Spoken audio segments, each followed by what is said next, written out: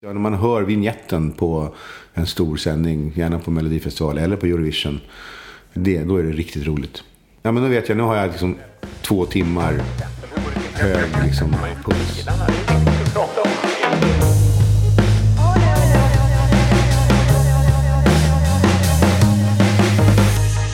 Välkommen till TV med Lok.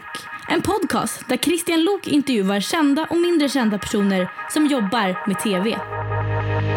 Välkomna! Nu har ju Melodifestivalen dragit igång och då tänkte jag att jag skulle intervjua den där stora ljusa studiomannen som ibland syns i bild. Henrik von Zweigbergk heter han och har jobbat med nästan alla Melodifestivaler och stora galor de senaste åren. Han vet allt om hur man gör gigantiska direktsändningar och hur det ibland faktiskt inte alls går som man tänkt sig. Varsågoda! Jag heter Henrik von Zweigbergk och jag jobbar med TV. Mest med stora direktsändningar, livesändningar, nöje eller stora sportsändningar. Just det. Men mer specifikt, vad gör du? Specifikt så jobbar jag oftast som någon sorts koordinator, jag kan kalla mig själv. Studioman är det ju titeln som jag har när det står på kortet oftast. Men jag jobbar väldigt mycket mer egentligen med att ordna massa saker och ting innan själva sändningen också. Så att det blir mer en koordinatorroll att styra upp saker och ting runt omkring. Och ibland faktiskt som producent. Just det. Men du började som studieman lite sakta. Ja, jag började som studieman med Christer B. Peimo, mannen med toffskor och cardigan på SVT. Just det, salig åminnelse. Ja, och det var Adam Alsing som gick från TV4 till TV3 och skulle starta en talkshow. Och då blev jag indragen av Anne Wigelius och Madde Stenberg i det projektet och skulle vara någon sorts studieman, och sen så skickade de ut mig på stan för han hade ju en sån här David Letterman-länk. Just det. Som åkte runt, alltså en kamera som skulle rapportera live utifrån vad som hände i Stockholm på kvällen, och skulle han sitta i studion och prata direkt med oss. Det var bara att 8:00 på kvällen i Stockholm en fredag kväll hände det ingenting. Nej. Så vi var tvungna att börja banda hela den sekvensen och konstruera saker för att det skulle hända någonting. Det gjorde jag hela den hösten, eller jag gjorde det 16 sändningar. Men varför valde de just dig? Du jobbar ju inte med TV. Nej, då jobbade jag med restaurang och de tyckte att jag slängde bort mitt liv, så att de var på mig flera gånger faktiskt att jag skulle testa det här med TV. Och så sa jag, men ge mig ett jobb då. Och så gjorde de det. Okej. Och på den vägen blev det. Ja. Minns du ditt och mitt första möte? Det var nog att jag hoppade in någon gång. För jag jobbade ju inte... Det var ju Tobbe som var studieman hos er. Senkväll med Lok. Ja, jag gjorde några sådana sändningar. Det var nog kanske... Om inte det var någon gång på ZTV redan. Men där var jag också bara in och swishade vid något tillfälle. Okej. Nej, men det stämmer nog. Senkväll med Lok var nog det första. Ja, just det. Men sen kommer jag ihåg, då var jag så ny själv så att jag var liksom, hade inte koll på personal. Men sen när jag gjorde Melodifestivalen, då var ju du den som på något sätt räddade mig genom den där första. Ja, men det var ju du som sa, här ska du stå, där ska du titta, prata högt. Du vet så här. Ja, det är lite mitt jobb att hålla reda på de där sakerna så att programledaren kan koncentrera helt och hållet på vad den ska leverera för text och vad den ska göra för någonting. Så den inte behöver tänka på att, vad var det någonstans? Vilket håll skulle jag stå åt nu? Eller vad ska jag ta vägen och sådär. Så att det ingår ju liksom i sysslan på något sätt. Och sen gäller det ju att bygga någon sorts förtroende och trygghet. Så att programledaren känner sig komfortabel. Men det var inte så svårt med dig. Ja, det var väldigt nervöst i början. Men sen så... Jo, men det är ju det. Och du har ju gjort det 2 år. Alla som gör Melodifestivalen får ju samma kick första gången och bara, oj, vad har jag gett mig in på? Ja. Så är det ju. Och du har varit med nästan längst av alla i Melodifestivalen-teamet. Ja, det är några som har varit längre. Men det började 2002, jag hoppade på 2003. Så jag ligger 5 direktsändningar, 5 liksom sändningar efter dem som har varit med hela vägen. Christer Björkman brukar påpeka det. Men jag är inne nu och snurrar, så jag är över 80 här nu. Okej. Ja, det är otroligt. Ja. Och då pratar vi 2002, då menar vi när det började ge sig ut på turné och sådär. Ja, för mig blir Melodifestivalen liksom från 2002 framåt. Innan dess så tittade jag lite grann på det. Jag var inte en superfan, men tittade ju på det liksom. Men nu är jag ju liksom helt hooked i det. Men ditt glada ansikte och din stora kroppshydda syns ju lite då och då i lite olika sammanhang. Just i galor, även om man är på Friends någon gång och tittar på en match så kan du stå vid sidlinjen där. Hur väljer du dina uppdrag? Många uppdrag väljer ju kanske mig. Jag har ju några som jag nästan tagit patent på. Som jag själv, som Grammisgalan, Guldbaggen, Svenska idrottsgalan. Några av de där har jag ju liksom gjort sedan de startade nästan i princip allihopa. Jag tror Grammis har jag hållit på med sedan 94-95 någon gång. Okej. Jag gjorde ett år för SVT bakom Pejmo också faktiskt. Och sen så kom TV4 och tog över. Det var ju då när Arvingarna hade bett sig att åka i bussolycka utav det var Popsicle som uttryckte sig lite illa. Och sen sen gjorde man ju allting annorlunda. Då började man ju banda hela den där galan. Så att det inte skulle dyka upp några sådana dumheter. Och sen sände man den efteråt. Just det. Men hur väljer du de här jobben då? Vad har du för kriterier privat? Nu försöker jag ta de som jag tycker är roliga, stora. De stora galorna är roligast. Melodifestivalen, Eurovision-saker, de är det roligaste. När det gäller... Varför är de roligast? För att det står mest på spel. Det är väl som att spela stora matcher. Eller gå på stora konserter eller någonting. Det är ett stort event. Det blir högre puls på en sån. Jag ska inte säga något om veckans brott för det. För det kan också vara roligt. Men det är inte riktigt samma trigger i kroppen på en när man sparkar igång det programmet. Men samtidigt har du valt att vara studieman till exempel för Filip och Fredrik och så där, som ju inte är någon större direktsändning evenemang. Förut så jobbade jag mycket mer med vanliga program eller även bandade program i olika former. Jag får inte heller så mycket sådana förfrågningar. Det är väl en kombination av att folk inte tror att jag vill eller kan. Eller att jag är för dyr. Jag vet inte. Det är väl en sak av allting där.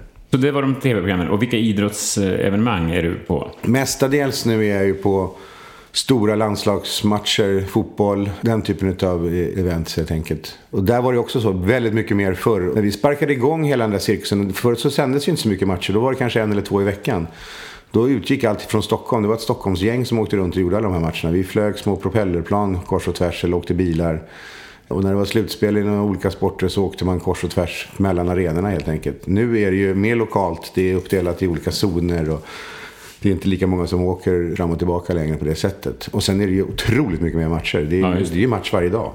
Men du måste åka fortfarande, eller ingår du i en zon Stockholm då? Eller? Jag har bett om att om jag ska göra någonting så helst vara runt i Stockholm. Om det inte är något väldigt stort som de vill att jag ska åka på. Ska vi ta oss igenom en Melodifestival en vecka då? Vad dina uppgifter är där? Ja. Nu får du tänka dig in i att det har pågått någon vecka här. Men det här borde du snabbt kunna vaska fram. Ja, men det är så. Jag kommer ut på onsdagarna. Vi åker alltid ut på onsdagarna. Det är redaktionsgänget, det är jag, Christer och de andra som håller på med själva tävling. För vi kallar Melodifestivalen 2 saker. Det ena är tävling. Det är de bidragen. Det är numera 7 stycken som tävlar varje vecka. Och sen har vi skratt och ballong. Och det är den avdelningen som där du var inblandad. Ja, programlederiet. Programlederiet, mellanakter. Ja, det här kittet som ska baka in tävlingen. Så att säga. Och tävlingen går alltid först. Aha. Det sa ni aldrig på min tid. Nej, men det är osagt på något sätt. Om det är så att vi drar över våran reptid med tävling så går det ut över programlederiet och de andra. Då får de mindre tid helt enkelt. För att dagen får inte bli för lång. Det är fortfarande yttertider som gäller. Men onsdag, då tar jag mig ut till någon arena någonstans där vi ska vara. Och sen från lunch och framåt, först har jag ett möte där vi går igenom alla körschemer och allting. Och att allting stämmer med alla riggtider och sånt där. Det gör med scenchefen Tobbe Berg och projektledare och andra. Och sen så torrrepar vi som vi kallar det. Alltså utan kameror så repar vi numren i en annan lokal där vi har tejpat upp scenens mått så att säga med tejp. Så att vi har en tejkad scen där. Och så går vi igenom numren och pratar med artister och de som är inblandade, koreografer. Det kan vara annat. Där får också artisten första hum om var kamerorna kommer, hur de kommer stå och sådär. Och det gör vi då med alla artister. Och sen när vi är klara med det så... Vad är din roll? Och där är min roll egentligen. Jag är bara med där och styr på att det händer, att det rullar på. Och kommer också med lite prata lite med artister. Att vi får umgås lite mera än vad vi har... För innan så har vi kanske bara sett någonstans. Vissa artister har man ju träffat massvis med gånger. Andra är ju helt nya debutanter. Det är lite meet and greet med lite småjobb helt enkelt. Och sen har vi möte med alla artisterna på kvällen där vi också går igenom vad de kan förvänta sig av den här veckan. Det är vårt artistmöte. Det är det första stora artistmötet som vi har med dem där allihopa är samlade. Det håller Christer i och sen är jag med där och har en del av den informationen helt enkelt vad som kommer hända under veckan, vad de ska förvänta sig. Sen börjar vi på torsdagen så börjar vi repetera med kamera och då drar vi igenom alla bidragen med kamera och då är det förbestämd tid som varje har. Dels en tid de ska vara där men också hur länge de får vara på scenen så att om de är sena eller någonting så de får inte fucka upp det helt enkelt utan de ska hålla sina tider och de förstår för sig själva. Det där är ännu hårdare i Eurovision än vad det är i Melodifestivalen för där kan vi alltid luckra med om det är någonting som går sönder eller någonting så kan man lösa det. Har det hänt någon gång? Ett exempel på någon artist som har bränt sin reptid? Ja, det har varit folk sena. Det var inte det kom inte sent så att den brände tiden så men Måns en gång i Leksand faktiskt, där blev det så mycket fel och saker så att vi var tvungna att skicka hem pressen. Och de var jätteirriterade. Och sen så gjorde vi hans rep när de hade gått. Jaha, för pressen sitter och tittar. Pressen sitter, och det är också lite märkligt. Det är inte helt normalt när man repeterar olika tv-program. Att man har en presskår som sitter och tittar på. Och numera, förut när vi började så satt de ju liksom och skrev och sen så gick de iväg och ringde in det eller någonting. Va? Nu sitter de ju direkt chattar i allt vi gör. Och så dessutom så nu är alla skrivande journalister också tv-kanaler själva så att de sänder och pratar och håller på. Får de göra det? De gör små sändningar men de får inte sitta och sända live från våra stationer. Man får inte höra låtarna? Nej, det får man inte göra. Nej. Så att den dagen, torsdagen är egentligen då när vi går igenom, det är första gången vi repar med alla artister på scenen med det de ska ha. De ska ha skor på sig, de ska visa upp sina kläder så vi kan se hur de ser ut. Helst så ska man ha på sig allting, om man är riktigt proffsig så har man det. För då får man ju liksom mycket reptid med prylarna på sig. Och sen så, när vi har gjort det, och det tar hela förmiddagen, hela eftermiddagen, och när det är klart så då går vi över till skratt och ballong. Och just det, där kliver Gina in. Där kommer programledaren in, ja. Och i år är det lite annorlunda. I år har vi Gina som grund och sen har vi då gått tillbaka till att vi tar in personer varje vecka. Just det. Så då får du börja om lite då? Lite så är det. Nu är de flesta som är med i år har varit med någon gång i någon form. Så de är hyfsat införstådda i det. Men de kommer aldrig riktigt ha förstått det här med att hur lite tid de egentligen har på sig att hitta alla positioner och göra allting. Men då repar vi mellanakter, vi repar öppning, vi öppnar programlederiet. Och det gör vi den kvällen. Sen är det på torsdagskvällen är det alltid kommunfest. Det är roligt för alla inblandade utom oss, en liten skara som alltid sitter kvar i arenan och jobbar vidare med ljuset, sitter kvar och programmerar och vi sitter i viewing room som det heter. Viewing room är ett rum där man går in efter man har gjort sitt bidrag. På scenen så går man in i ett rum och tittar på hela bidraget, lyssnar på ljudet och tittar på en stor skärm. Och där får man ha åsikter och så tas det upp. Och det här behandlar vi sen på kvällen och går igenom vad alla har sagt. Och pratar med bildproducent och tittar på lösningar, om vi ska göra några ändringar eller inte. Vad är din roll där då? Jag är väl mer, alltså jag kan väl komma med synpunkter både på bild och på andra saker. Men oftast är det så att jag hittar de där praktiska grejerna. Det där går inte. Det där måste, vi hinner inte få ut. Där måste jag snacka med Tobbe om vi ska kunna få ut den där saken eller inte och sådär. Så att det är mera... Vem är Tobbe? Tobbe Berg är våran scenchef. Den absolut bästa scenchefen som kan tänkas få. Okej. Vad gör en scenchef? Han bubbar om scenen hela tiden. Dels är han med och bygger scenen och river scenen. Men han är också den som tar ut allting som ska vara på scenen för varje artist. Det är han som trollar bort stativ när det har stått ett stativ och någon har sjungit i det. Och sen så är det nästa bild så är det inte där längre. Då är det Tobbe som har varit där, det kan ni veta. Då har han smugit förbi och tagit med sig det. Jag har själv suttit i sånt där viewing room, men det är på fredagskvällen sen. Ja, vi kommer dit så ska jag berätta vad jag tänkt om det. Ja, men jag ska rappa på lite grann för att, och där sitter vi, så när alla är på kommunfesten och smörjer krås och tar kul så sitter vi och jobbar. Det roliga numera för oss det är att kommunfesterna faktiskt har förstått att vi gör det. Så att de skickar alltid lite mat till oss. Så det är vänligt. Ja. Det ska jag tacka Göteborg speciellt för det var de som började med när de har ju alltid skaldjur i Göteborg och vi fick aldrig äta skaldjur. Så då tyckte de att nu skickar vi skaldjur till er. Okay. Och det har blivit en trend nu. Så numera så får vi alltid mat skickad till oss på torsdagskvällen. Så det är inte så synd är det inte om oss. Nej. Och det har gått mycket, mycket fortare. När jag började med det här, då kunde vi sitta långt in på nätterna med det här. Nu är vi oftast klara, garanterat före midnatt. Så att det är inte så hemskt. Förmiddag repeterar vi då med, kan vara olika innehållsdelar. Det kan vara en mellanakt, det kan vara en öppningsnummer. Det gör vi hela förmiddagen och sen så på eftermiddagen så blir det artister. Så rullar vi på med artisterna där. Och sen när vi är klara med det, då är det dags för första genrepet med publik. Just det, då fyller man hela arenan. Det kan komma 5000 pers till ett genrep. Det kan jag göra. Och beroende på hur stor den är. Men då fyller vi upp. Och det är betalande publik så de förväntar sig liksom någonting bra. Inte bara något att vi ska hålla på och repa en gång till, utan de förväntar sig en show.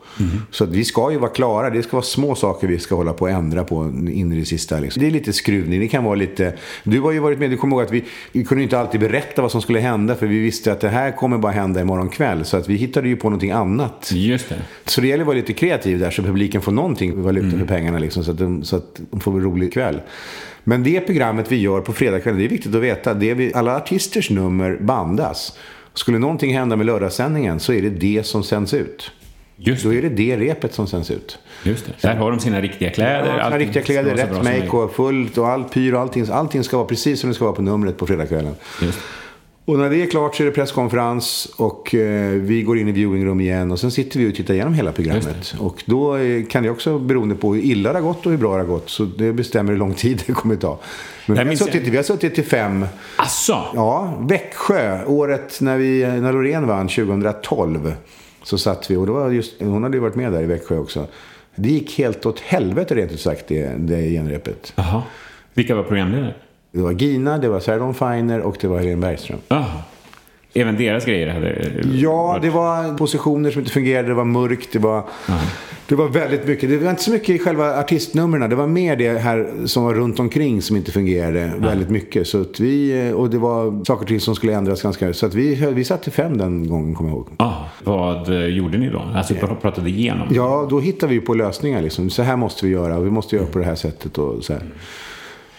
Jag kommer ihåg, för oss var ju den här fredagskvällen ett väldigt bra sätt att testa manus. Vad skrattade publiken åt, vad funkade, vad gick hem, vad fick inte hem. Och när vi sen tittade på i viewing room efterhand så kunde vi se också vad som... Och då kommer jag ihåg att du hade starka åsikter och tydliga åsikter. Nej, men det där tycker jag ni ska stryka, eller det där var roligt, det vill vi ha mer av. Och så här rappar vi på. Att du nästan klev in lite som en regissör. Jag har ju åsikter, och det är väl på gott och ont. Men jag försöker väl säga vad jag tycker. Ibland tycker folk att det är bra att jag gör det. Jag tänker ju väldigt mycket för programmet liksom. Och sen är det självklart från mina ögon, men jag tror att jag har någonting att bidra med efter alla år. Man känner ju väldigt mycket så här på publiken också. Sen är jag ju väldigt så här, jag vill ju inte att man får inte, jag tycker inte om man hånar eller ger sig på artister eller någonting annat sånt där. Jag är ju väldigt så här beskyddande mot programledare och artister, så att där är jag liksom, ni kan tåla på det där skämtet var inte kul. Ta bort det där skämtet, för det skrivs ju också väldigt mycket i de här påerna till varje låt. Och där kan det ibland vara lite så här, men det där var inte så bra. Det kan vi väl ta bort och ändra lite grann. Men jag minns att det var anmärkningsvärt, för det där var ett väldigt heligt rum. Det var ju Christer Björkman, det var huvudproducenten och så var det typ jag och bildproducenten. Det var ingen skript eller ljussättare som det. Men du fick sitta med där i det rummet som studioman liksom. Och då fattar man efter så, fan, du är ju en del av den här apparaten liksom. Du är en slags röd tråd också eller varför tror du att du är med i den? Ja, men jag tror väl att jag är med för att jag gör någonting bra, och att de faktiskt är de smarta, så utnyttjar man ju mig liksom mer än till bara stå och peka in i kameror och hålla i repetitionerna. Så att jag tror faktiskt att jag kan bidra med någonting i de liksom kreativa tankarna där. Jag försöker ju också. Det är ofta jag som är den där jobbiga även som säger, det där vet jag inte, kommer det där verkligen funka? Och har ni tänkt på att... Och det tycker de ju ofta är ganska käftigt att jag gör så. Men gör man då små förändringar så kan man kanske göra den där saken som man ville göra. För mig som programledare var det ju också viktigt att vara i synk med dig. För du är ju den enda jag träffar under själva sändningen. Bildproducent och producent, de sitter ju i en buss på en parkeringsplats. Så de ser man ju inte överhuvudtaget. Så det är ju du och jag egentligen. Du som stöttar. Jag har en redaktör också som kommer in, dunkar i ryggen och säger det där var kul eller gör så här. För mig var det ju väldigt bra att du var med i viewing room då. Och hade stark åsikt. Det är ju en sak att sitta och titta på en tv-skärm i en buss, och det är en annan sak att vara inne i arenan och känna liksom vad som händer där. Man får en bra feeling för vad programmet är. Okej, sen är det lördag då? Sen är det lördag. Fredagskvällen kan jag också tillägga, det är ganska lugnt. Det brukar oftast vara väldigt tyst på hotellet när man kommer tillbaka där på kvällen eller på natten. Sen på lördagen så repeterar vi igen innehåll, skratt och ballong har hela förmiddagen, och sen har vi artistmöte, och det är det här sista liksom, där Christer peppar upp alla och går igenom vad som händer om någonting går fel eller något sånt där, vad som gäller, påminner om det. Jag har väl en liten dragning också för saker och ting, som hur det ska gå till. Så vi informerar lite om allt möjligt där en stund och försöker liksom peppa igång alla. Och sen så gör vi oss redo för genrep igen. En föreställning som börjar klockan 14. Ja, det är inte många som vet. Nej, det är en eftermiddagssändning som säger, har blivit extremt populär de sista åren. Det har blivit liksom en matinéföreställning, så där kommer barnfamiljerna och fyller upp. Just det. Och sen kan de gå hem och se live. Sen kan de gå hem och se live. Och den är ju lite speciell, för där är ju artisterna går ju liksom och väntar på att få göra sin riktiga sändning nu. Så att den är väldigt rolig och bra, men det kan vara lite skojigt för de kan ha på sig papiljotter i håret, tjejerna, och de är liksom inte färdiga, för det här är ingenting som vi bandar upp och liksom sparar. Nej, utan de har ofta sina plastbrickor på. Ja, de kan ha allt möjligt för att vi säger att så här, ha på er akkrediteringarna, så kan de inte använda bilderna, men det är ju ingen som bryr sig om det. Okay. Då är bilder ändå. Ja, är det en rolig bild så är det en rolig bild, men de kan inte använda använda den som en officiell bild kanske. Nej. Så där kör vi på. Och sen så när det är klart, då har vi lite extra tid som det kallas. Då kan vi göra lite extra repetitioner under någonting som har gått fel. Annars har vi ett ganska långt sjok, och det är ganska skönt efter den föreställningen till att vi går in i liksom kvällsmodet och förtimmen som det heter. För vi har ju en förtimme som händer en timme innan själva sändningen. Just det, för de som är på plats. De som är på plats. Och då händer det saker i arenan. Där är både Christer och jag inblandade och även programledarna. Du var också alltid upp och pratade lite med publiken. Ja, man tittar in i något sponsor. Ja, det, och sen går du väl upp på scenen också alltid med, det brukar du gå upp med en morgonrock. Just det. Lite sådär, så jag kommer från sminket nu. Just det. Spel för gallerier. Ja. Jag brukade hinna hem till hotellrummet och sova en timme faktiskt också. Ja, jag gör alltid så också. Att jag hittar, om jag inte har fått någon litet kyffe jag kan vara, jag byter alltid om in hos kostym. Så att där huserar jag alltid. Det är din loge. Det är min liksom loge. Där är ju 1000 människor som springer och fixar. Men vänta lite, du byter om? Jag byter om där. Varför det? Det har bara blivit så. Och då är jag lite sådär jinxad av att nej, men då jag håller ihop med Pia och de kostymgänget. Ja, men varför byter du om överhuvudtaget? Ja, för att man ska se lite proprare ut på kvällen, tycker jag. På dagen så har jag lite mer vanliga liksom, leisurekläder som jag har på mig. Jag har ju alltid på mig svart ändå. Ja, men på kvällen så slänger jag på mig kavaj. Ja, nu har jag slutat använda kavaj. Jag använder oftast skjorta och en väst för att det är rent av mer bekvämt att jobba i. Men är det för publiken på plats eller är det för att du syns i tv? Ja, dels för man syns i tv så att det ser lite bättre ut, men också för att det ändå ska liksom så markera att nu är det på riktigt. Och här är det folk som betalar, så att liksom, man ska se lite proper ut, tycker jag ändå liksom. Man ska vara lite stylish. Sen vilken stil det är, bara det liksom, det finns en bra style i det och att det ser snyggt ut. Men jag är ingen fan av att man går runt i liksom blåa jeans och jumpadojor på sändningskväll. Det skulle aldrig hända. Okay. Sen är det sändning. Och då är den här förtimmen, och under den så är jag också med. Jag tar liksom över förtimmen, sista kvarten kan man väl säga, och drar det in till sändning. Så då håller jag låda från scenen och pratar med publiken och går igenom allt som kan tänkas vara att nu ska vi springa ut i publiken och vara här. Det kommer komma pyro där, vi kommer ha bassäng ute på någon plats, eller vi kommer göra någonting annat. Så att allt det där, det drar jag då, den informationen. Eftersom det här är SVT så det är inga reklampauser, utan det här är enda chansen att prata med dem. Just det. Och det kan vara att man vill att de ska hjälpa till med saker. Det kan vara att de ska hålla upp någonting i någon speciell tillfälle, eller att de ska göra eller sjunga med eller klappa eller någonting. Allt det där drar jag igenom då. Och sen gör du vågen, vill jag minnas. Ja, sen försöker jag. Det var faktiskt Peter Settman som började med något år där han sprang runt själv. Runt hela arenan? Han sprang liksom runt nere på parketten liksom. Och som programledare? Nej, han var någon manuscoach. Ja, han jobbade som producent och var med där. Men han har ju både varit programledare och producent. Just det. Nej, men och det har jag tagit efter. Så det är ganska skön. Folk kommer igång lite grann. Så vi kör lite sånt allmänt. Tills liksom vi räknar ner och kör igång. Sen är det sändning. Och vad gör du under sändning? Då lotsar jag programledarna till dit de ska. Det försöker man att vara lite peppande och lite liksom trygg. Så att de ska känna en trygghet från mig. Om de har manusfolk och annat runt omkring, så de har alltid någon smink som håller på. Om det är en tjej så är det ju, som nu med Gina, då är det alltid någon som fixar med håret eller ska kolla att läpparna. De gör inte fullt lika mycket så på killarna. Men nej, håret, där lätt de mitt ligga. Ja. Men de är där och piffar och puffar hela tiden. Så jag försöker väl få, jag menar, vi dansade ju en hel del tillsammans. Så det försöker jag alltid dra igång med programmen. Så det görs under själva låten går. Men innan låten sätter igång så gör jag med sig till att okej, nu står ni på rätt plats. Artisten känner sig komfortabel, att den kan börja. Så allt det där, det går väldigt, väldigt fort. Men man stämmer av liksom. Är det någonting så ropar jag ut till bussen och säger att nu får ni gå till beauty. Alltså till en bild som visar hela arenan. Och så får ni ligga på den tills vi är klara. Så att jag stämmer bara av. Om ingenting är fel så säger vi ingenting. Utan vi ropar bara om någonting är fel. Och då rullar allting annars bara på. Då är det alltid så här, man kollar av artisten, kollar av att allting okej. Får klart från scenchef och från våran backstage-studioman Pernilla. Och sen så kör det är du som koordinerar golvet mot bussen? Ja, så jag håller liksom kontakten emellan så att det inte är för många som skriker. Jag minns i alla fall bland de första veckorna när det var så nytt för mig i Melodifestivalen att man var verkligen som en docka som bollades runt där, och ibland tog du ju mig fysiskt och bara ställde mig. Nu ska du stå här och titta där, och så pekar du med hela handen mot en röd lampa som jag skulle titta på. Och sen var det bara 3, 2, 1 och så var det direktsändning. Ja. Jag undrar alltså vad som skulle hänt om man inte hade haft dig där och vimsat runt i fel det kanske hade gått illa, men jag tyckte du skötte det strålande bra. Ja, vi behöver inte berömma varandra, men jag gör det ändå. Och jag tycker de flesta gör det, men jag kommer ihåg att, jag menar, du hade ju lite tv-vana innan. Petra Mede hade ju ingen tv-vana alls. Nej. I Göteborg första sändningen så undrade hon om det var en lampa som kom farande. Och det var ju våran stora teknokran som kom. Ja. Så att där var det lite mer liksom förklara mer ingående vad som hände. Ja, det var lite lättare med dig. Ja, det gick bra för Petra också. Det gick väldigt bra för Petra. Och se nu får hon göra Eurovision. Nu får hon göra, ja verkligen. Sen är sändningen slut. Vad gjorde du då?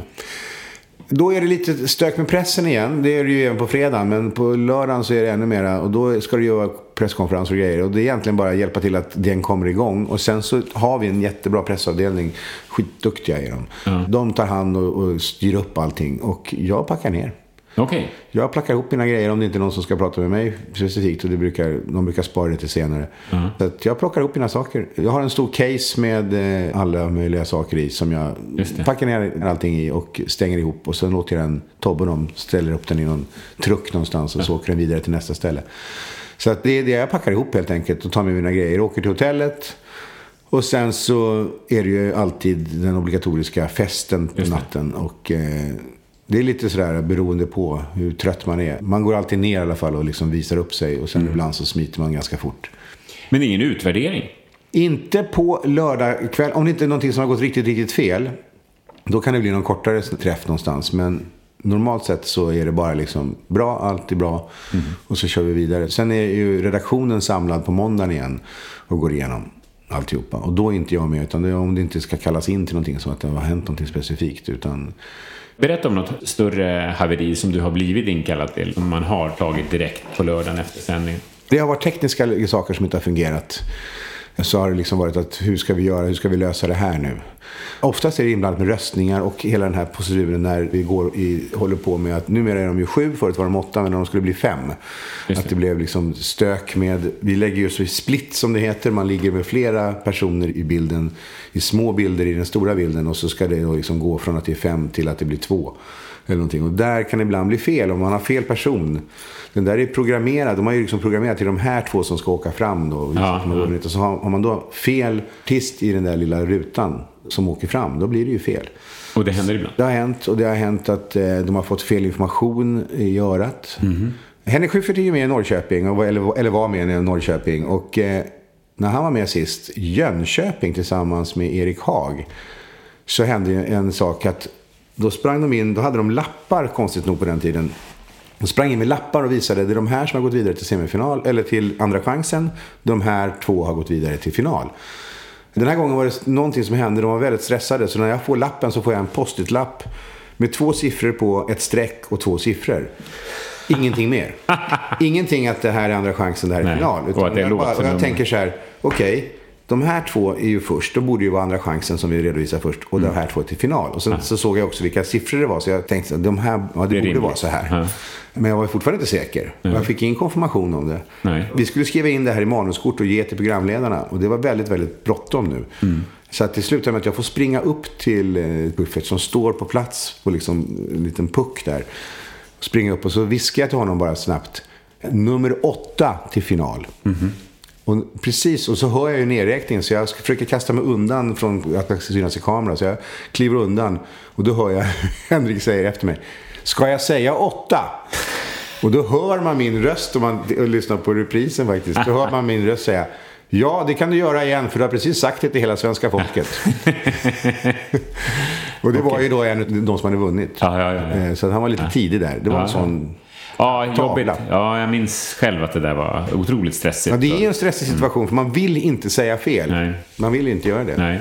Jag tror inte vi hade under mina 2 år någon sån fadäs faktiskt, av den tyngden att vi missade något.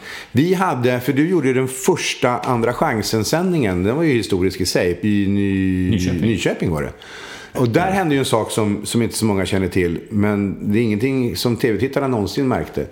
Och det var att Jessica Andersson inte hade någon som helst medhörning när hon stod på scenen. Och då har vi ju en regel för artisterna att om ni har problem med framförallt med medhörningen, det vill säga alltså att de hör sig själva och musiken och typ av dem. Och vi jobbar ju med att de har små snäckor i öronen, in-ear som det heter på tv och ljudspråk. För att kunna höra sig själva och höra musik och backtracks och allting. Men hon hade ingen lyssning alls. Och hon försökte få kontakt med ljudkillen men fick inte det, och gav ingen sån här tecken heller att någonting var fel, så att vi bara drog igång. Och hon sjöng hela låten och tyckte inte att det gick jättebra och sprang ju backstage och extremt ledsen och trodde att nu kommer allting gå åt pipan. Men hon gick ju vidare. Ja. Så att då kunde vi liksom skratta åt det istället efteråt. Men det var en sån sak som var ganska allvarlig som hände, men ingen vet om riktigt. Och där skulle hon ha fått bryta. Hon skulle ha fått bryta och säga att nu har inte jag någon medhörning här. Men det gör inte folk. Det är liksom, det sitter i ryggraden på att man ska liksom sabba sändningen på något sätt. Min största fadäs har också med Jessica Anderssons framträdande på Andra chansen att göra. Alltså det som höll på att bli riktigt illa, det var att vi hade inte kunnat skriva manus i förväg på vilka låtar som gick vidare i Andra chansen. Så att då hade vi i manuset bara skrivit XXX med XXX. Alltså så skulle jag på det. Och så skulle vi ändra det under kvällens gång, skulle vi fylla i. Men både jag och min manusredaktör glömde bort det. Så att när jag står och ska påannonsera då, jag står så dumt uppe i taket så jag ser inte. Jag ser att det är en blond flicka, men det kan vara Jessica Andersson. Det kan också vara den andra blonda tjejen som var aktuell. Jag kommer inte ihåg vem det var. Var det Elin Lant eller vad det var? Kan vara något sånt, ja. Elin var där, men jag tror inte det var hon. Men skitsamma. Så jag chansar. Och plats på scen nu, Jessica Andersson. Och så var det som tur var. Men det var lite oproffsigt om det inte hade varit det. Ja, det hade varit jättetråkigt. För då hade hon gått igång förmodligen. Och så hade man efteråt för detta. Som ni såg så var det inte. Så var absolut inte Jessica Andersson, nej. Och sen har det ju hänt andra saker. Det har hänt tekniska saker. Att vi har haft fel grafik i. Och att det har inte stämt överens med sådana saker. Men det har rätts ut. Och ofta så har alla haft god vilja efteråt. Så det har liksom... Vad är det största fadäsen under alla dina år? Är det här app-haveriet för något år sedan? Eller? Appen var ju redan förra året. I första sändningen så förmodar vi väl att folk inte helt enkelt hann ladda hem appen. Nej. För alla som har tittat på det där säger att det inte gick att rösta de första låtarna och sådär. Och det där har väl rätts ut nu. Så nu är det ett helt annat system, vad jag förstått, med appen. Sen gick den ju ner. Den orkade ju inte med trycket det var så många, i finalen. Så att där tog man ju bort apprösterna helt och hållet i semifinalen. Jag tror inte att det hade gjort någon skillnad Måns hade vunnit oavsett. Det kanske hade varit någon skiftning i tabellen under liksom, men inte på... Men var det ett av de tyngre haverier? Det är ju alltid tråkigt när en sån grej händer, och det gör ju också att för programledarna den kvällen så var ju det lite störande. Från att man var väldigt avslappnad och glad och så fick man hela tiden hålla påminnas om att den här appen funkar inte. Nej, just det. Så att jag tror att det gav lite sorti för dem när det gällde själva stämningen i Friends. För jag menar, du har ju varit i Globen där, det är ju galen stämning i finalen. Och, så det vill man ju liksom uppleva och kunna liksom känna in. Jag skulle nog säga att den här Alcazar-dravlet som hände en gång när vi hade dueller. Då var det 8, då sjöng alla 8 och sen så var det... Så möttes liksom 1:an mot 4:an, fast man visste inte att det var 1:an mot 4:an, och 2:an mot 3:an i en ren duell. De stod på varsin sida pulten och så skulle och så skulle det rösta. Så de sjöng liksom om där i den vevan. Och där var det Alcazar som mötte Scotts. Och Alcazars bidrag, där var det fel på ledden. De hade en sån här stor LED-skärm i bakgrunden där det skulle stå Alcazar och massa grejer, lampor och så. Den funkade inte, så att man tog ett panikbeslut på att köra ut. Det här var på recaben nämligen, när man visar upp igen. Så att när man skulle visa recaben så körde man ut bandet från fredagen.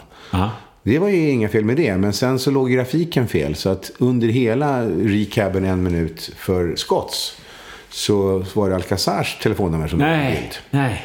Och det där blev ju en stor skandal. Nu är grabbarna Scotts väldigt...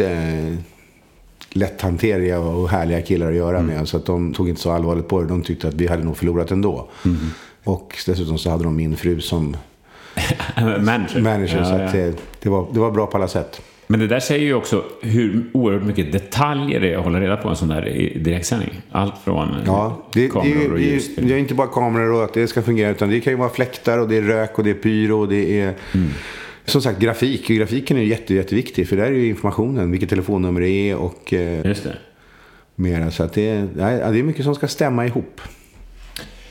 Du är ju på pappret som sagt studioman. Men vi märker ju här nu att du är mycket mer än så. Du kallar dig koordinator till och med. Om vi bara backar till studiomannajobbet. Hur många studiomän finns det i Sverige? Som jobbar frekvent så tror jag kanske 10. Ja, det är inte mer. Nej, sen finns det ju ett helt gäng som jobbar med sport som också heter studioman, men jag tror inte att de gör så mycket mer än de där sportsändningarna. Nej. Jag skulle säga någonstans mellan 10 och 15 kanske. Jag är inte säker på att alla de här kan livnära sig helt och hållet på bara att jobba som studiomän, men jag skulle säga 10. Okej, det är inte många. Nej. Vad krävs det för att bli en bra studioman? Om man ska ha bra koordinationsförmåga att liksom sätta ihop saker och ting, så måste man vara väldigt lugn. Högt stresströskel och inge någon sorts förtroende. Det är väl viktigt. Och samtidigt ha respekten att kunna driva liksom trupperna framåt. För man är ju lite sådär härförare på golvet. Så att man ska ju få med sig alla där. Det är både publik och personal. Press är du bra på att hantera också. Ja, både och. Det har väl varit gånger som jag har fått lite på skan för att jag är lite för frispråkig. Men det får man ta. Jag har ju lite bokstavskombination ibland när det gäller att säga saker. Jag kan kasta mig lite för mycket emellanåt. Ja, men det är roligt. Jag kommer ihåg att när de sitter och lyssnar, det är ju flera hundra journalister på plats. Ja, det är det ju. Så att det har ju också blivit en grej. Just på Mello har det blivit en sak att man... Det gäller ju att göra de där dagarna roliga, inte bara för mig själv utan för alla andra också. För att om de har roligt så har jag också roligt. Liksom. Så att det har ju blivit ett litet uppdrag i sig att bara se till att den här torsdag-fredagens repetitioner flyter på med roliga. Så att vi hittar på tävlingar och jag brukar samla på mig gamla priser från Eurovision-grejer och så här, dela ut. Så att händer alltid saker under eftermiddagen. När du koordinerar en sån här sportsändning, en fotbollsmatch, vad har du för uppgifter där? Och där känns inte lika jobbigt som en Melodifestival direktsändning. Nej, kanske inte riktigt lika jobbigt. Det kan ju vara jobbigt rent emotionellt när Sverige spelar. För att man är liksom så partisk. Men där är det mer att koordinera faktiskt mellan eventet, om man säger så, och tv-sändningen. I en landslagsmatch så har ju liksom fotbollsförbundet saker och ting som ska ske innan och i paus och sånt där. Och UEFA eller FIFA är inblandade, så finns det en massa regler och så här. Hur det här ska det gå till. Och sen så vill ju tv-kanalen få ut det mesta möjliga, beroende på vem det är nu som sänder. Så att de har lite olika kriterier, men de är ju oftast ganska likartat. De vill liksom göra vissa intervjuer på vissa platser och sådär. Så då ska man koordinera ihop de sakerna och försöka få till det här. Och i Sveriges fall så har vi en som heter Zlatan med i laget, och han är ju lite nyckfull. Så att det här gäller ju liksom att få med honom. Är det din uppgift att efter match hämta honom? Det blir ju jag som träffar honom nästan omedelbart först. Uh-huh. Så att, och det hänger ju helt upp till vilket humör han är på, om man får med honom eller inte. Ja. Och ibland så kan man övertyga honom. Det har väl hänt någon gång att han har sagt nej och så har han sagt ja. Men där är det egentligen bara liksom så här, känna av vad feelingen är. Och sen får man ju ligga på i sådana fall landslagsledningen eller de runt omkring att se till att det blir gjort det man vill ska göras. Mm. Men det där är ett lite annat upplägg på något sätt. Och sen är det också så, där börjar matchen och då kan man inte göra någonting åt det. Det som händer på plan händer på plan.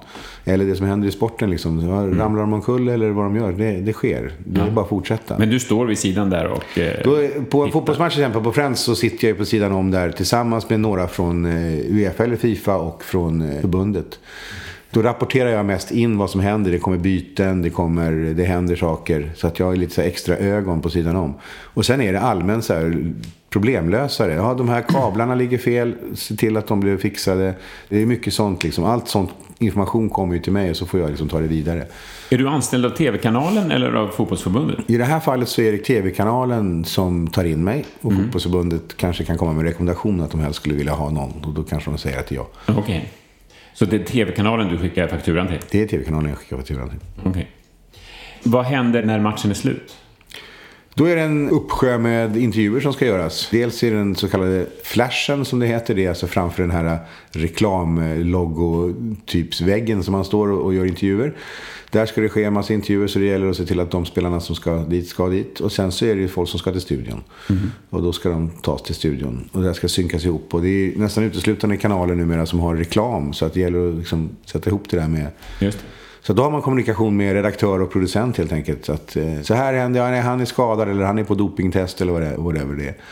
En singelmatch är ju så. Sen är det lite annorlunda när man gör turneringar. När man är på hockey-VM eller någonting. Så då lever man med liksom laget på ett annat sätt. Det händer så mycket runt omkring och man gör reportage. Då är man mycket mer hands-on. Då är man på träningarna och tittar.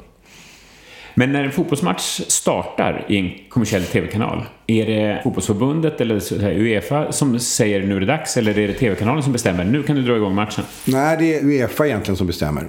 Kan de börja 20:45 då, till exempel som en Champions League-match oftast börjar. Då startar den 20:45. Då får alla andra se till att de är synkade tills dess. Men däremot så kan jag har ju kommunikation med representanten nere vid sidlinjen och domarna. Så att lite beroende på vilken dignitet det är på match också. Ibland så är det jag som ger klartecken till domaren. Ibland ger jag den till UEFA-representant som i sin tur ger den vidare eller till en representant för Svenska fotbollsförbundet. Typ, nu är tv-kanalen redo att börja sända. Det har blivit mer och mer folk inblandade. Jag vet inte om det är bra eller dåligt. När jag började med det här, då var det jag själv som bara gick ut och hade kontakt med domaren. Och om domaren inte såg mig så brukar jag gå ut på planen. Det brukar det funka ganska bra. Även i landskamper? Även i landskamper. Wow. Ja, det blir hårt. Det var som på min tid när jag jobbade med Scenkronolog. Då kunde jag ringa in till TV4 någon kväll och bara säga, kan ni inte köra en trailer till mitt program, en sån här reklamsnutt, för på fredag har vi en så bra gäst. Ja, så gjorde de det. Ja. Nu är allt så här schemalagt och chefer har godkänt i vilken ordning man ska göra reklam. Ja, men det kan jag säga, det är väl bra till fler folk som får jobb. Men bara på Melodifestivalen, så när jag började 2003, då var det Sven Stojanovic, legend inom tv, bildproducent och numera producent för Eurovision. Han var bildproducent och jag fick ett manus, alltså texten till låten. Jag satt med en överstrykningspenna, tittade på en liten monitor, lyssnade på honom och gjorde anteckningar i den här texten, var huvudkamera, vilka bilder helt enkelt som han tyckte var viktiga att artisterna tittade i. Och sen så guidade jag artisterna vidare med att stå och peka in dem, alltså rent fysiskt då som en dirigent, och peka åt olika håll och prata med dem mellan repetitionerna om att okej, tänk på att nu kommer den här Steadicam-killen här, eller nu kommer kranen in mot dig, och ska du... Allt det där skötte jag själv tillsammans med Sven på något sätt, och vi kommunicerade ihop på det sättet. Sen fanns det ju koreografer och allt möjligt som vi pratade med också, men det var egentligen så vi satte igång då. Det där tog vi över till Eurovision också. Nu är det en hel stab som sysslar med detta. Så att jag känner lite så här delaktig i att jag faktiskt har fått folk har fått jobb. Ja. Men vad är det för stab nu då? Det är en skripta? Skriptan fanns då också, men hon var inte så delaktig i det då. Men nu är det 2 personer som sköter det jobbet, kan man väl säga. Som alltså kommunicerar med artisten, pekar, fixar, tittar i manus, gör anteckningar och sånt. Dessutom så är det så mycket mer datoriserat med hur man klipper och hur allting ser ut. Så att nu är det inte några handskrivna texter längre, utan nu är det maskinskrivet, snyggt och fint alltihopa. Men det har genererat, och på Eurovision så är de... Ja, det var ju jag ensam där i början också, men nu är det liksom 3-4 man som jobbar med saker och ting som jag gjorde förut, som jag inte behöver göra längre, för nu finns det någon som gör det. Wow. Ja, det är bra. Det skapar nya jobb. När är det särskilt roligt på ditt jobb? Precis innan vi drar igång. Eller precis när man hör vignetten på en stor sändning, gärna på Melodifestival eller på Eurovision. Då är det riktigt roligt. Ja, men då vet jag, nu har jag liksom 2 timmar hög liksom puls. Nu gäller det att vara skärpt. Och när är det som segast på jobbet? Det är när man bandar något program där de har fått för sig. Det är väldigt vanligt i tv-världen att man tycker att vi har en timmes programtid, men vi bestämmer oss att vi överbandar här i 1 timme. Så klipper vi ner det så det blir mycket, mycket bättre. Det där tycker jag bara är fånerier. Det är sällan det blir bättre för att man överbandar massa. Man kan lite grann kan man göra det, men att hålla på att dubblera eller någonting sånt där, då blir det bara segt och tråkigt. Sådana sändningar eller bandningar där man sitter och väntar och det händer ingenting och det ska tas om 1000 gånger för att det var någon som sa ett litet ordfel eller någonting, då är det tråkigt. Vad är studiemannens största mardröm? Förmodligen att man får blackout själv och inte har inget svar på frågorna när de frågar vad man ska titta, vilken kamera eller vad det nu kan vara. Tappa bort sina papper helt enkelt. Jag har gjort det en gång. Efter den gången så har jag börjat göra så att jag lär mig allting utan till. Du skojar? Nej. Oj, du tappade bort papperna fysiskt? Jag tappade bort fysiskt pärmen. Visste inte, jag hade lagt den någonstans. Jag kunde inte komma på var jag hade lagt den någonstans. Under Melodifestivalen? Ja, och det var faktiskt under Melodifestivalen. Sen hittade jag den som tur var. Men den nojan som det innebar de där minuterna när jag inte... Eller det var ju mer än några minuter. Det var säkert en halvtimme. Innan jag hittade den igen. Att, det där tänker jag inte uppleva igen. Så att, efter det så memorerar jag in i huvudet i princip nästan allt som ska göras. Wow, vilka kameror de programledarna ska titta i och vilka filmer som ska gå igång och vad de ska... Jag har inte alla tider i huvudet kanske exakt. Nej. Men jag vet ju att vi ska stå här, vi ska titta i kamera 5 och sen kommer ett inslag och så händer det här. Och nu, så att jag memorerar in programmet i huvudet. Imponerande. Du, vad hittar du energi ifrån när du gör liksom din 50:e Melodifestivalsändning? Melodifestivalen är så speciellt. Den ger energi själv på något sätt. Att stå där på scenen med folk och vara med i arenan när vi gör sändningarna. Det är Sveriges överlägset största tv-program tittarmässigt. Så man vet att alla tittar. Man har ju med sig alla på något sätt. Alla är delaktiga i det på något litet sätt. Och tycker saker om det också. Så att det ger ju energi. Sen tycker jag folk i branschen ger mig energi. Alltså andra medarbetare, bra programledare, bra folk som jobbar bakom kameror och annat. Som är bra människor. Men känner du inte ibland så här, ja, nu ska vi göra ytterligare en sån här Melodifestival, sändning nummer 80? Ja, jag kan väl säga att de sista 2 åren har jag väl tyckt att det kanske inte är lika roligt onsdag, torsdag, fredag som det är på lördagen. Nej, okej. Repetitionerna är inte lika, alltså hela den biten fram till själva sändningen är inte lika rolig som det var förut. Det blir mer, där får man hitta på verkligen saker. Jag får busa till det för att det ska bli, så att jag ska få lite energi i det. Så att där får man skärpa till sig. Men själva sändningen är inga problem med alls. Hur utvecklas du på jobbet? Går du några kurser och reser utomlands? Tittar på andra inspelningar?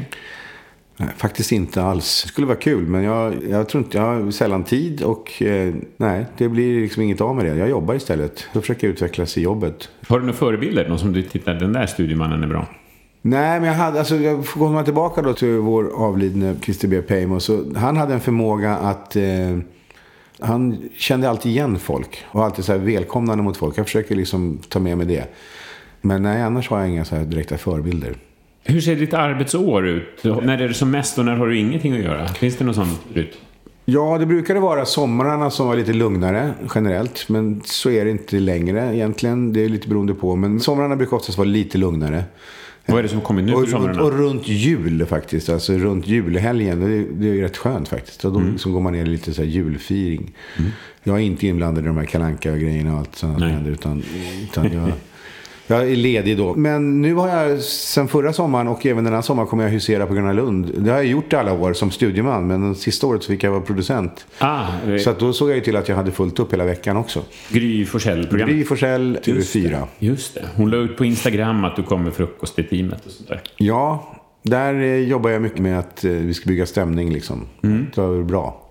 Det är viktigt att man har det bra. Det gjorde du också på Melodifestivalen, kommer jag ihåg. Det var någon kväll så du alltid hade med dig bärs. Var det till den där viewingen? Det var till den där fredagsviewingen. Ja, just det. Det där får vi kanske inte säga. Men... Nej. Nej, men det är också en sån grej som jag har lagt mig till. Som liksom är en pryl som jag kanske har som en signum på något sätt också. Att jag har alltid extra grejer med mig. Det finns alltid så här, kommer man till min case så finns allting som kan tänkas behövas. Eller som på sommarkrysset, ja men då tänker jag, ja men då äter vi en bra frukost då. Så fixar jag frukost varje lördag morgon. När vi har vårt manusmöte och går igenom så startar alla dagen väldigt på ett härligt humör. Fint. Du har blivit lite av en tv-kändis med åren också. Hur upplever du det? Stoppar folk dig på gatan och vill diskutera saker? Det händer att de gör det. Jag är inte i närheten av ditt kändisskap eller någon annan programledares kändisskap. Men ja, jag får skriva autografer ibland och jag får bli stoppad och folk frågar saker. Och ja, men det är ju du. Och varför gjorde ni sådär? Och...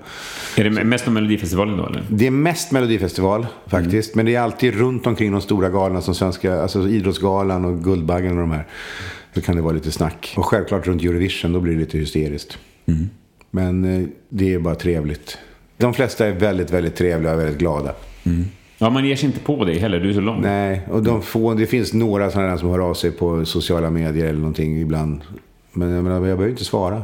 Nej, vad skriver de då? Ja, de har oftast åsikter om saker och ting och spelar det faktiskt ingen roll vad jag svarar tillbaka så är det fortfarande någonting som är fel.